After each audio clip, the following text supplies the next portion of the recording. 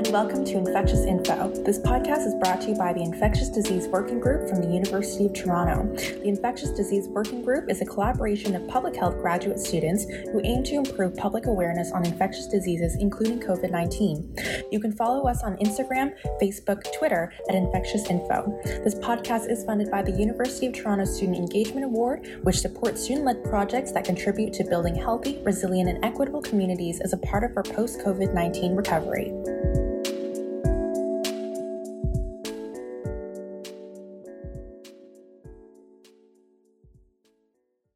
All right. Hello, everyone. My name is Megan Lowe, and I'm a Master's of Public Health student here at Dalla Lana School of Public Health at the University of Toronto. Before I introduce my wonderful guest today, I wanted to begin with a land acknowledgement and take some time to reflect on what it means to be a settler and honor those who came before me. I acknowledge that the land of the University of Toronto operates on, for thousands of years, it has been the traditional land of the Huron-Wendat, the Seneca, and the Mississaugas of the Credit. Today, this meeting place is still the home of many Indigenous people from across Turtle Island, and we are grateful to have the opportunity to work and benefit from this land. Today, I am joined with Dr. Suzanne Stewart, who is a member of the Yellowknives Dene First Nation and a registered psychologist. She is the director of the Waakebiness-Bryce Institute for Indigenous Health and an associate professor in social and behaviour health sciences here at Dalla Lana. Today, we will be discussing Indigenous health and hearing Dr. Stewart's expertise on the topics. So, hello, Dr. Stewart. Thank you again for joining me here today. How are you? Hello, thank you for having me. Awesome. Yeah, so I am very excited to sit down and talk to you as someone who's still learning about the Indigenous cultures and traditions.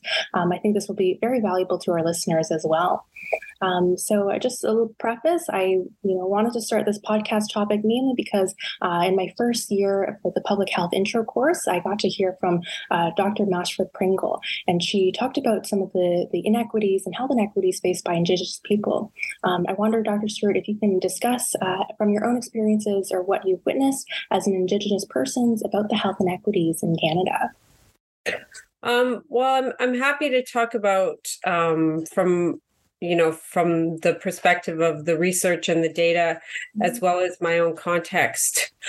So Indigenous people in Canada have a higher burden of illness, disease, and other social and health problems that are all due to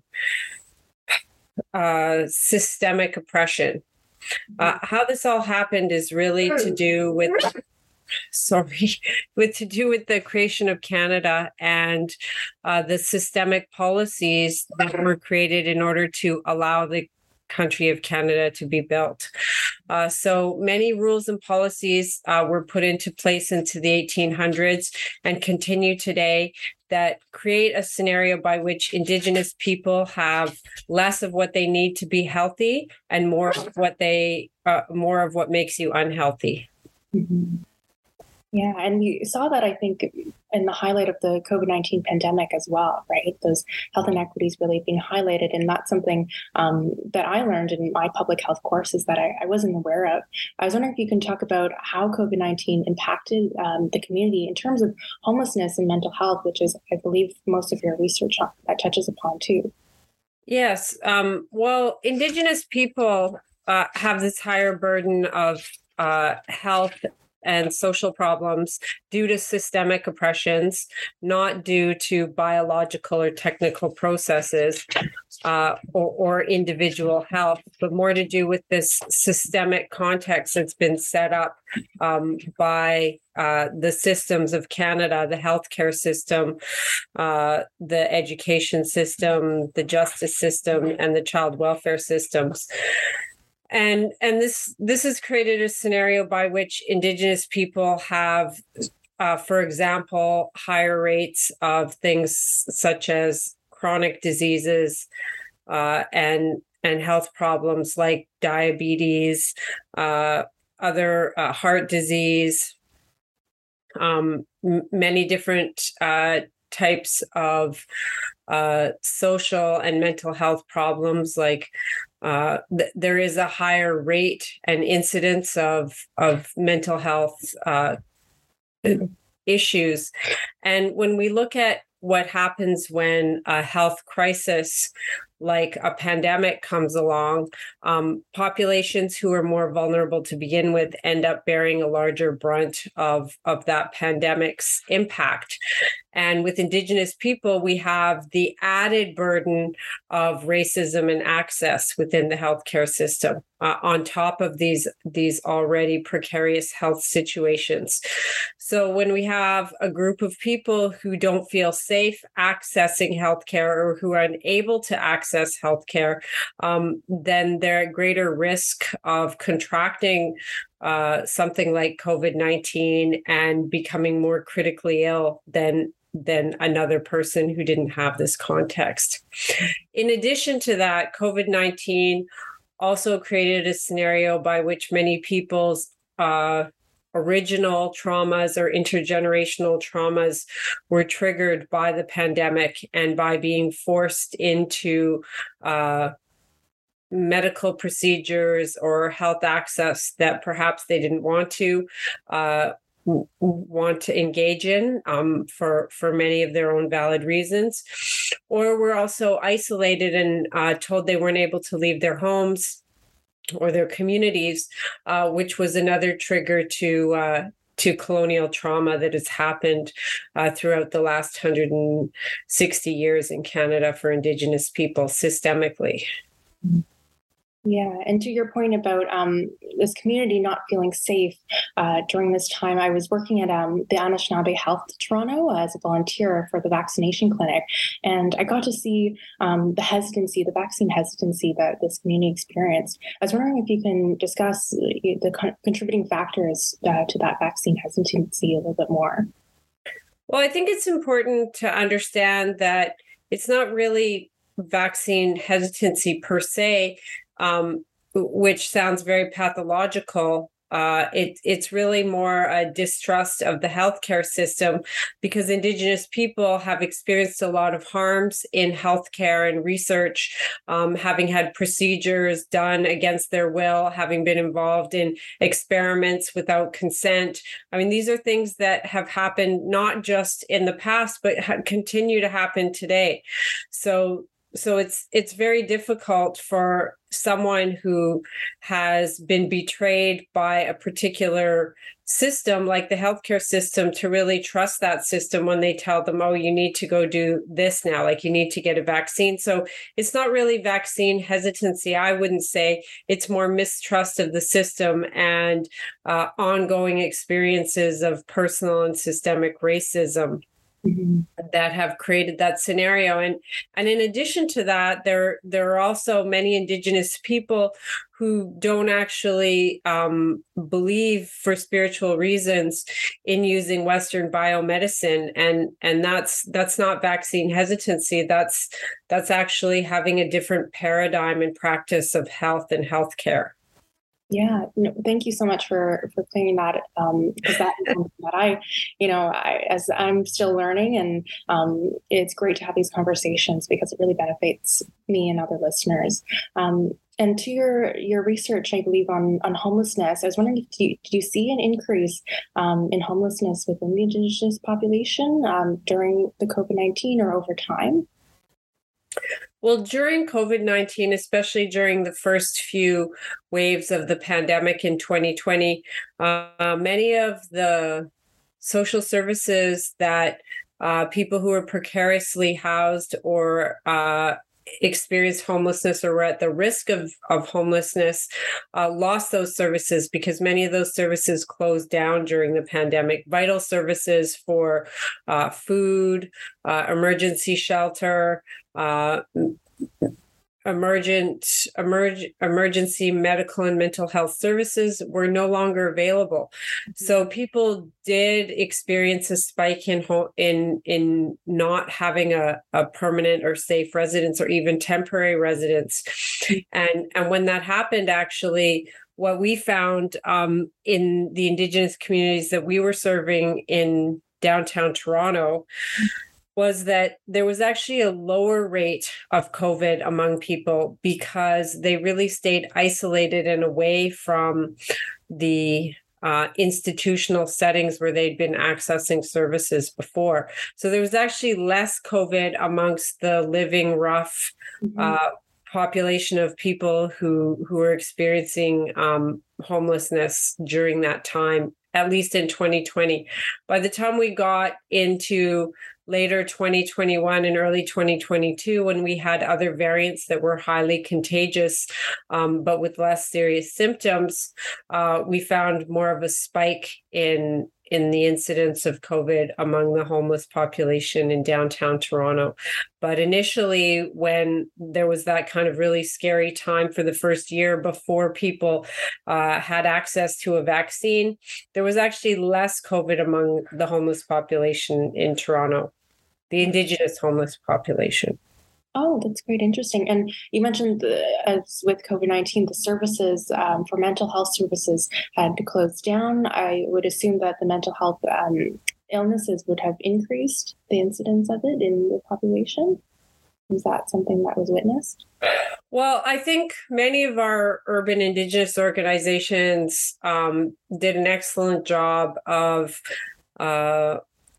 modifying their services to provide virtual services and to continue to provide services as much as they could during the lockdown periods that we had.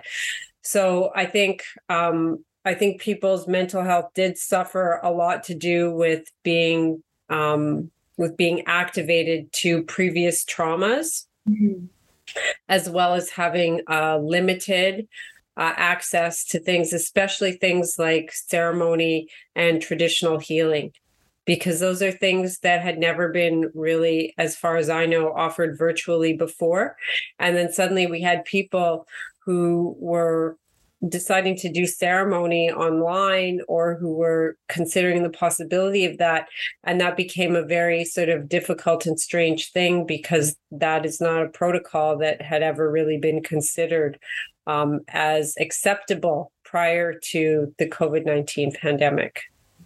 Yes, and I actually attended my first ceremony with Kim Wheatley, grandmother Kim Wheatley, and that was quite a eye-opening experience, and also wonderful to hear and from her and her experiences, because it was actually the first time they had gathered together, the Anishinaabe Health Toronto, and had the ceremony for everyone in the Commons Park here in Toronto.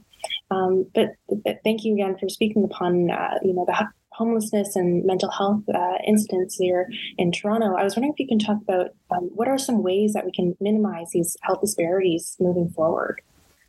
Well, the fact is that racism in healthcare and access to healthcare continue to be the main barriers to health for Indigenous people. Not individual or biological processes. And it's really important for systemic changes to occur around things like cultural safety training for all healthcare professionals, the policy around access to Indigenous and Western healthcare modalities is also very important. Having things like Indigenous patient navigators in healthcare systems. So, that is having a person who's assigned to work with each Indigenous patient who's accessing healthcare services to ensure that they're actually safe in the process and not being harmed throughout the process, which is kind of really sad that we have to put something like that in place. But that's really what we have to do right now, because we don't have a system that's safe for Indigenous people. And I when I walk into a hospital or for service or an emergency room, I experience the same types of racism, even though I'm a person who understands the system and knows how to navigate the system. I also experience those same oppressions and incidents of really in-your-face racist treatment, and because it's so pervasive in the healthcare system that that the doctors and nurses and hospital administration still think it's acceptable to treat people differently because of their race or their culture. Yeah, and that really saddens me to hear that. And, as someone who's not an Indigenous individual, it's something that I want to, and who wants to be, working in a healthcare field in the future, I want to make sure that I am making sure that my patients are all treated equally. And to hear something like that, it's something that definitely needs to be changed within the healthcare system. And I was wondering if you can talk about what are some ways that non-Indigenous individuals can support and actively, help Indigenous communities, and especially in the healthcare team too. Well, I think one really important thing is, getting cultural safety training. And I know this is something that's more widely available now and is actually also available at the Dalla School of Public Health in the in a new program called New Respect Cultural Safety Training that Dr. Angela Mashford Pringle developed and launched this year. So I know that's available, and if you just Google that on the Dalla website or just on the web, you should be able to find access to that training. And there are many other cultural safety trainings. Also, I think anyone who's engaging in Indigenous research really needs to take the OCAP training. The OCAP principles, which stand for ownership, control, access, and possession, were developed in the mid-2000s in order to address the harms and the oppressions that have occurred to Indigenous people through research. Mm-hmm. These are things that still continue to happen, harms through research. And I think it's really important for students to understand that research includes using secondary data and existing literature. So if we're doing any research on Indigenous issues, we really need to understand what the ethical issues are before we start putting paper to pen or finger to keyboard and start to write things based on what existing data is out there. Because it's very easy to inadvertently continue to perpetuate trauma against Indigenous people through research and through unsafe practices in healthcare. And, people get very caught up in, well, what does that mean to practice cultural safety? And what that really means is to be aware of your own biases, to take a perspective of cultural humility, meaning I, as the professional, don't know everything. And I never will know everything. And to come into healthcare settings with that attitude rather than the expert stance attitude, as well as to learn cultural sensitivity and competency, and then to add empathy and empowerment to how we interact with clients, with patients, with research partners or research participants, and even with each other. Because practicing cultural safety really yields better outcomes in terms of health status, but it also earns better outcomes in terms of client and patient satisfaction. And when clients and patients are satisfied, they come back. Mm-hmm. They come back and continue their journey to health and well-being. And that's something that doesn't happen when people don't feel safe. Yeah, and it's as important. That's a great point in research. As students, we are, reading a lot of these research papers, but we need to be very critical in the way that these authors are writing, what they're putting down, on the paper, as you mentioned. And on the topic of research, I was wondering if you can share with our listeners what current research you're working on and any projects that you're excited about. Well, we have a lot of exciting projects. I work with the Ontario Network for Environments in Indigenous Health Research, which is shortened to Ontario NEAR. And if you look up Ontario NEAR on the Dalla website, or if you just Google it, you'll see that this is a large research network with that's regional to Ontario, but has national and international reach. And in this research network, which is focused on Indigenous mental health. We do research with Indigenous communities that looks at all aspects of mental health, from hospital care to land-based healing to trauma and addictions research. And that includes research like what we've been doing for the last 2 years around COVID-19. So our team here at Dalla has been working on developing and evaluating programs through the pandemic to address mental health for Indigenous youth and families involved in the child welfare system, as well as Indigenous women who are street involved or who experience violence, intimate partner violence or systemic violence, as well as doing a program evaluation around the experiences of COVID-19 testing and vaccination and how that interacts with experiencing homelessness or being at risk of of not having a fixed address. So we've done these 3 major projects over the last 2 years, and we're just about to publish the final reports of those, which will be on our website.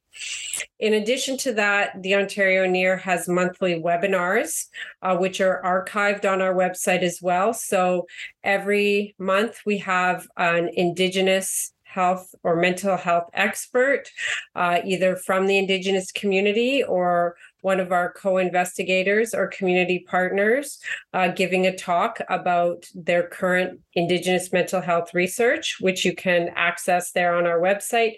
And my memory is really bad, but I think we have another one coming up before the end of July. And then we have those every month going forward for the life of the Ontario NEAR, which is a 5-year project and has the option to be renewed at the end of the 5 years. So we've just finished evaluating those COVID-19 mental health services with and vaccine services with 3 different Indigenous organizations in downtown Toronto. So we're kind of bringing that to an end. Another exciting project that we have just recently started is looking at the mental health impacts of climate change for Indigenous youth. We're partnered with the Northwest Territories NEAR on that. So that's a project that's driven by our elders who have asked us to work with young people to help them identify how the climate crisis impacts their mental health and well-being, and then work with an Indigenous theater person to take those themes and those impacts and create short plays that Indigenous youth in Toronto and in the Northwest Territories are going to create and then share with each other. Wow, that sounds so exciting. Lots of research. Pretty exciting. Pretty exciting, and so much research going on, which is, I think, very exciting for the community and to those listening. Thank you again for plugging in all the information and resources. I was actually just now was reading over or watching the seminars and webinars that are also posted on YouTube too. That is accessible as well. You mentioned the youth and reaching out to the Aboriginal youth, and I was wondering if you can talk about. I know in your research you mentioned Aboriginal education. I was wondering if you can talk with the listeners about what that is and how it can empower this community. Well, I mean, I think education can have a lot to offer people, but education's only going to be as good as the system that it's offered in. And I would say most Indigenous children continue to have really negative experiences in the public school system, and also negative experiences in the on-reserve systems, which are in a process of revitalization to Indigenous ways of teaching and learning right now on reserves. The school systems in Canada, the public provincial school systems, continue to be rife with racism, bullying, unfair treatment, and lack of culturally sensitive and competent educational material and teaching approaches for our young people. And this is something that really needs to be addressed at a grand level. the stats around educational attainment and achievement for Indigenous youth and children is extremely dismal. However, I would also say that those large scale statistics are completely inaccurate and totally wrong, as are most Indigenous health big data attempts, or even any Indigenous data. It really lacks the ability to be generalized because there is no way to accurately at this time capture the population of Indigenous identities and their education or health status in Canada, because by varying accounts in various regions, around 70% of the Indigenous population lives off reserve. And many people who live off reserve are not going to come forward and self-identify within research, within census, within anything, for reasons of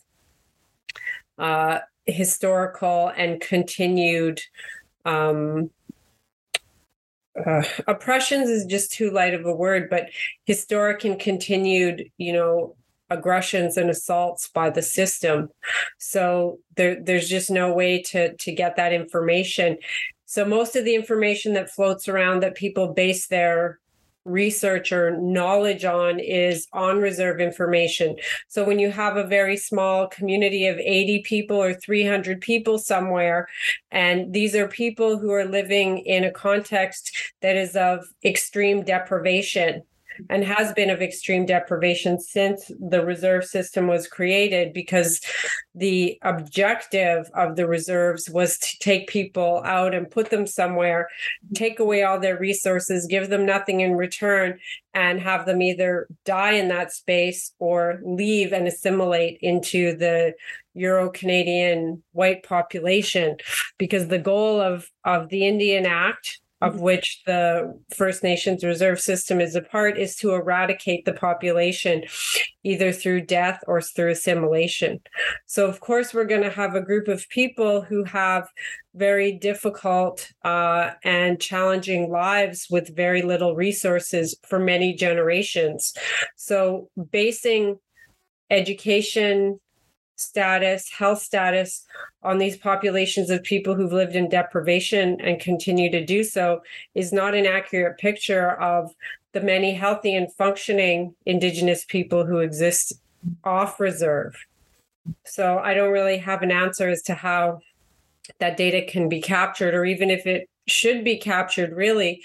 But what does need to happen is that researchers and systems need to stop generalizing data that's about a specific population, small population or subset of a larger population, like Indians on reserve, and saying that this is the case for all Indigenous people across Canada, because that's how things have been done and still are being done today.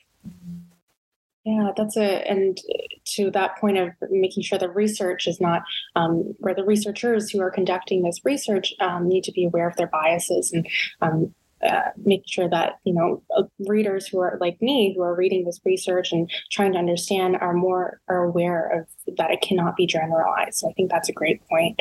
I wish we had, more time to discuss. I think this is, we could talk about this and learn from you all day. Just before we wrap up, I was wondering if you can share some of the courses that you're teaching at UofT, and what are some things that students can look forward to when taking those courses. So I just want to add one more thing before I talk about the courses. So I'm the editor of the International Journal for Indigenous Health, which we publish at the Waakebiness-Bryce Institute for Indigenous Health Research here at the Dalla School of Public Health. And we just released 2 issues last week or the week before, very recently.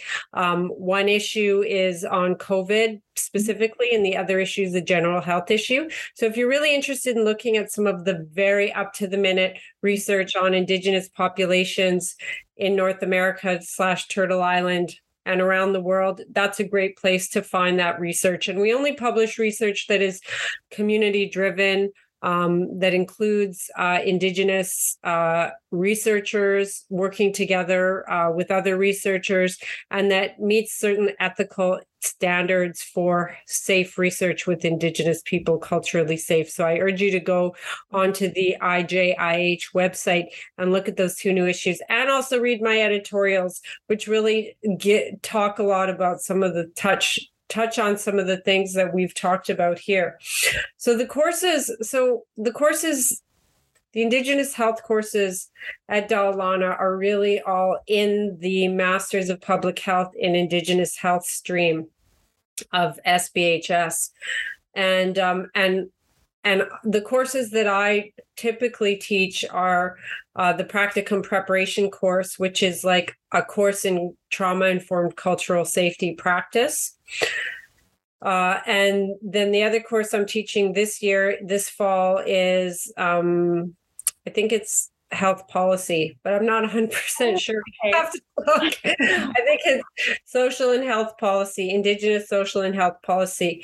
And I generally teach whatever course as well in the Indigenous health program that needs to be taught. And I do love teaching. And I have a policy that anyone who asks to be in my classes, even if they're not in the Indigenous health program or even at Dalla, is welcome into the class, because they'll never turn away anyone who wants to learn or who wants to work in Indigenous health. So many students come to me asking to volunteer or work on my research, and I usually always say yes to people, because anyone who wants to get involved and help or learn is totally welcome as far as I'm concerned. So I'm probably breaking a lot of rules doing that with letting anyone into my classes, but I do it anyways. And I don't care if there's 40 people in the class. If they all want to be there, I think that's wonderful. Yes, I agree too. I think that's great. And, I was interested in taking the Indigenous Health, so I think I'll look into that as well as one of the courses. But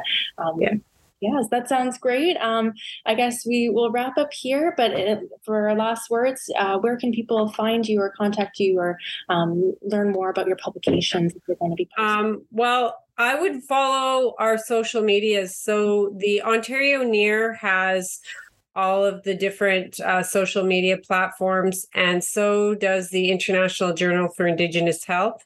But I think that Instagram and Facebook may be probably the best place for that. And I'm not even sure if we have a Twitter account or not, but I know that the social medias are a great place to do that. If you want to contact me, you can just email me at suzanne.stewart@utoronto.ca, or you can Google Suzanne Stewart's email, and I know it comes up. There's a lot of stuff about my work on the internet, and I'm very easy to find. And I have a policy of responding to emails within 24 hours, hopefully. So if you need to talk to me, I'm always here to help. Amazing. All right. Well, thank you so much again for sitting down with me and carving out your precious time to chat. But thank you so much. And to our listeners, you can find our infectious info on our Twitter, Instagram, and Facebook. And stay tuned for more podcasts. Thank you so much. Thank you so much. It's been an honor.